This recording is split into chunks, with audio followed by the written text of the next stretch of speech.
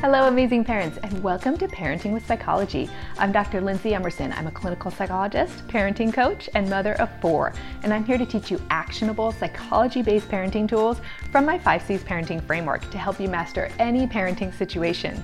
Thanks for joining me today. At Parenting with Psychology, we believe amazing parenting means becoming intentional in your parenting and proactive in learning skills to help you parent more effectively in a way that best fits your unique parent-child dynamic. Before we dive into today's tips, let's take a moment to add a positive spin to our parenting and think about a time when you utilized your parenting toolbox to have a win with your family this week. I'll share one of mine with you. The other day, my 10-year-old asked me if he could buy a video game that I think is a bit too mature for him. He's my screen guy and loves gaming, so this sort of thing comes up fairly often. He's also very persuasive and would be an excellent member of a debate team or a politician one day. We took the time to talk about the game, why he's interested in it, and whether his friends are playing the game. We consulted commonsensemedia.org, my go-to reference for guidance on age recommendations for everything from video games to movies. The rating suggested we should wait a few more years for this game, and I've already allowed him to play a different game that's a bit of a stretch for his current age. As tempted as I was to make his day and say yes, it just didn't feel like the right decision, so I stayed strong with the decision to wait on this one, reminding him about the more mature game that he already has. It's tough sticking to your decisions when you also want to please your kids, but it feels amazing to make the call that you really believe is best for your child. Okay, now let's move on to today's parenting tips. This episode is titled 10 Tips for Raising Good Sleepers. Raising good sleepers has always been a priority for me. Let me tell you a quick story. When my daughter was in TK, which is an early transitional kindergarten program we have in California, I met an amazing group of mom friends and started hosting a regular mom's night out at my house. At the time, I had a 6-year-old, a 4-year-old, a 2-year-old, and was pregnant with our 4th child. At the first mom's night out, the ladies arrived at 7:30 p.m. and asked if my husband was out with the kids. I said, no, he's just reading back in our bedroom while we socialize, and the kids have all been put to bed already. Many of them were awestruck. If you're having the same reaction hearing this, please know that this is very doable. You can absolutely prioritize sleep in your family and establish an early bedtime for your children. Over the past few months, I've written a 4-part blog series on sleep hygiene. What is sleep hygiene? This term refers to your child's sleep environment and behaviors, both of which can affect their sleep quantity and quality. We want to do everything we can to maximize our children's sleep so they can continue to grow healthy and strong and be primed for better behavior throughout the day. I 100% believe that training your children to be good sleepers makes for happier families and stronger marital relationships. Kids are not just born as good sleepers or bad sleepers. They can absolutely be shaped into good sleepers.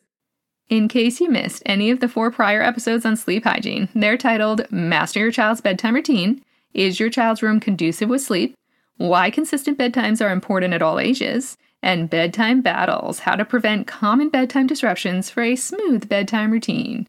You can find each episode at parentingwithpsychology.com/blog/6/11/26 and /32. Those 4 episodes outline some essential information for raising good sleepers. Check them out when you have time. But for today's episode, I'm going to summarize them into 10 tips for raising good sleepers. So this is a great starting point. Keep listening to learn some simple yet effective tools to get your child and you a good night's sleep. Number 1, understand the importance of sleep for your child. Getting a good night's sleep is crucial for your child's overall health and development. When kids get sufficient sleep, they achieve proper growth spurts, cognitive development, learning and memory, boosts in immune function, and improved emotional well-being. Ensuring your child is getting a good night's sleep is one of the best ways you can help them to thrive. Number 2, communicate with your child about the importance of sleep and the bedtime routine. Explain to your child that a good night's rest helps them grow, learn, and have energy for the next day's activities. Setting clear expectations helps children understand the purpose of bedtime and reduces resistance. Number 3, create a calming bedroom environment with easy access to their bed, cozy bedding, no major distractions, and a simple, non-cluttered feel. Organize your child's bedroom such that any toys, clothes, books, etc. have a place to be stored at bedtime, tucked away, out of sight and out of mind. Number 4, make getting to bed consistently at an early bedtime a priority.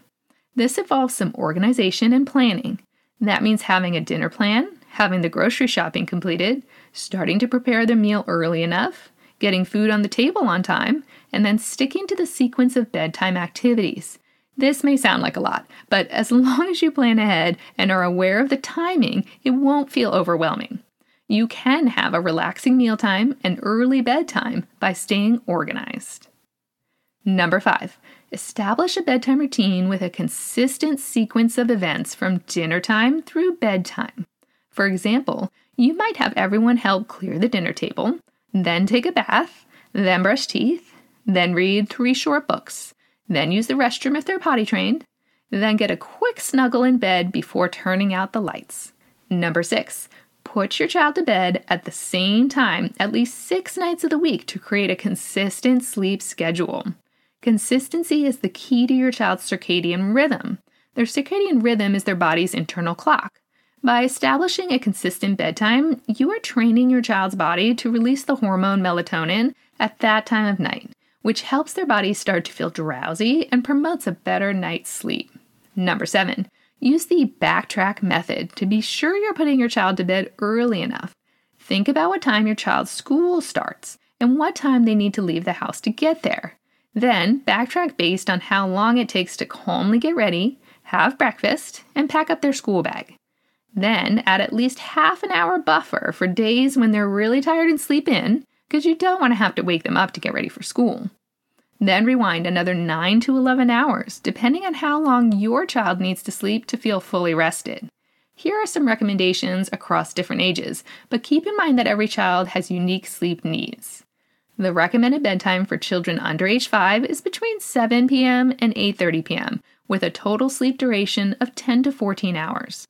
That duration includes naps if your child is still napping. Hey, amazing parents, when was the last time you got a full night's sleep? Sleep is essential to physical health and emotional well-being. As adorable as babies are, they can really do a number on you during those first few months of endless sleep disruption.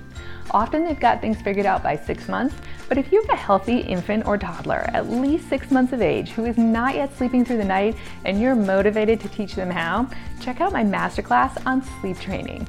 In this solution-focused class, you'll learn my step-by-step approach to sleep training infants and toddlers. You'll learn the rationale behind my sleep training program so you can feel prepared and committed to the protocol for sleep training success. It's packed with essential psychology-based parenting tools in a very manageable 75-minute class. Getting a full night's sleep is priceless, but the masterclass to get you there only costs $75 for a limited time. Learn more at parentingwithpsychology.com/sleep.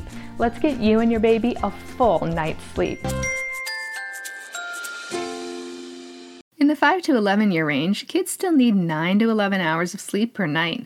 A reasonable bedtime would be between 7:30 p.m. and 9 p.m. Teenagers are recommended to get 8 to 10 hours of sleep per night with a bedtime range between 8:30 p.m. and 10:30 p.m., depending on their school start time and extracurricular activities. It's important for teens to prioritize sufficient sleep for their overall health, cognitive function, and emotional well-being. Number 8, if you're considering altering your child's bedtime, do so in 15-minute increments. When you notice they are A, taking longer than usual to fall asleep, B, waking up earlier than usual, or C, asking for a later bedtime, bump their bedtime later by 15 minutes. 15 minutes less sleep times 7 nights adds up to a significant change over the course of a week. So try that out, and chances are they'll be at the right bedtime for months or even a year before they need another adjustment. Number 9, use prevention strategies to minimize bedtime disruptions. This may include offering a snack before bed to avoid last-minute requests for food, or clearly stating, "This is our last chance to eat before breakfast," before you leave the dinner table. For kids who have nighttime fears, prevention strategies might include talking through fears during the day and developing a bedtime mantra, like, "I am safe and loved in my home, and mommy and daddy are nearby." Whatever issue stalls your child's bedtime, get ahead of it during the day to get you set up for success with a smooth bedtime. Number 10, to manage bedtime disruptions that do occasionally occur, be prepared with response strategies to use in the moment. For children frequently requesting a late-night bathroom break, allow them to go, but avoid engaging in conversation or play that may draw out the bedtime process and make them more likely to request bathroom breaks in the future. For kids claiming not to be tired at bedtime, response strategies might include acknowledging your child's feelings, gently reminding them that their body needs rest to grow and be healthy. Stick to the established bedtime routine and avoid engaging in negotiations or power struggles. Raising good sleepers is an important goal for families. It can have a huge impact on overall family happiness and your relationship with your partner. Getting enough sleep is necessary for children and adults to have improved attention, behavior, learning, memory, and overall physical and mental health. Having children who consistently and smoothly go to bed at an early evening hour and sleep through the night is not a miracle. It's the result of some intentional planning and purpose in your child's early years. In today's episode, I outline 10 essential steps to raising good sleepers. Think about which one or two you can start working on this week, and add another one each week until you feel like you integrated them all into your child's sleep routine. Then relish in the calm and relaxing evenings you experience and the well-rested and more stable behavior you experience from your child every day. Wishing you a good night's sleep. Raising good sleepers is part of the consistency category of my 5 C's parenting framework. See, check yourself. Are you an intentional parent? At parentingwithpsychology.com/blog/35 to learn about the 5 C's. To find more episodes in this category, go to the show notes for today's episode at parentingwithpsychology.com/blog/38 and use the category search menu on the right of your screen. Oh, sleep hygiene can do wonders for your evening routine, but some infants and toddlers need a little more training to sleep through the night without waking. If you have a healthy child over 6 months of age and you're ready to help them sleep through the night, join me in my sleep training masterclass at parentingwithpsychology.com/sleep. I'll teach you step-by-step how to effectively sleep train your child to get you and your baby a full night's sleep. Okay, amazing parents, that wraps up today's episode. Thanks for being here, everyone. Join me next week where I'll follow up on a recent episode discussing whether parents should push their children to try sports, and I'll tell you exactly how we handled that decision for our family. Until then, keep up the good work on your amazing parenting journey. You can follow Parenting with Psychology and sign up to receive my weekly newsletter at parentingwithpsychology.com/tips to be sure you don't miss any of my new tips. My weekly tips are available to read on my website, to listen to on your favorite podcast player, or to watch on YouTube. If you'd like to connect with me more regularly and join the Parenting with Psychology community, follow Parenting with Psychology on Instagram, Facebook, LinkedIn, and Twitter. It would mean the world to me if you would take a moment to rate and review this episode to help it become more visible to other parents. And finally, a quick legal disclaimer. Please note that the advice provided in this episode is different than therapy and does not serve as a substitute for professional psychological treatment or other types of professional advice or intervention. If you or your child have concerns or need further parenting or personal support, please contact a physician or other qualified local health professional. See you next week, amazing parents.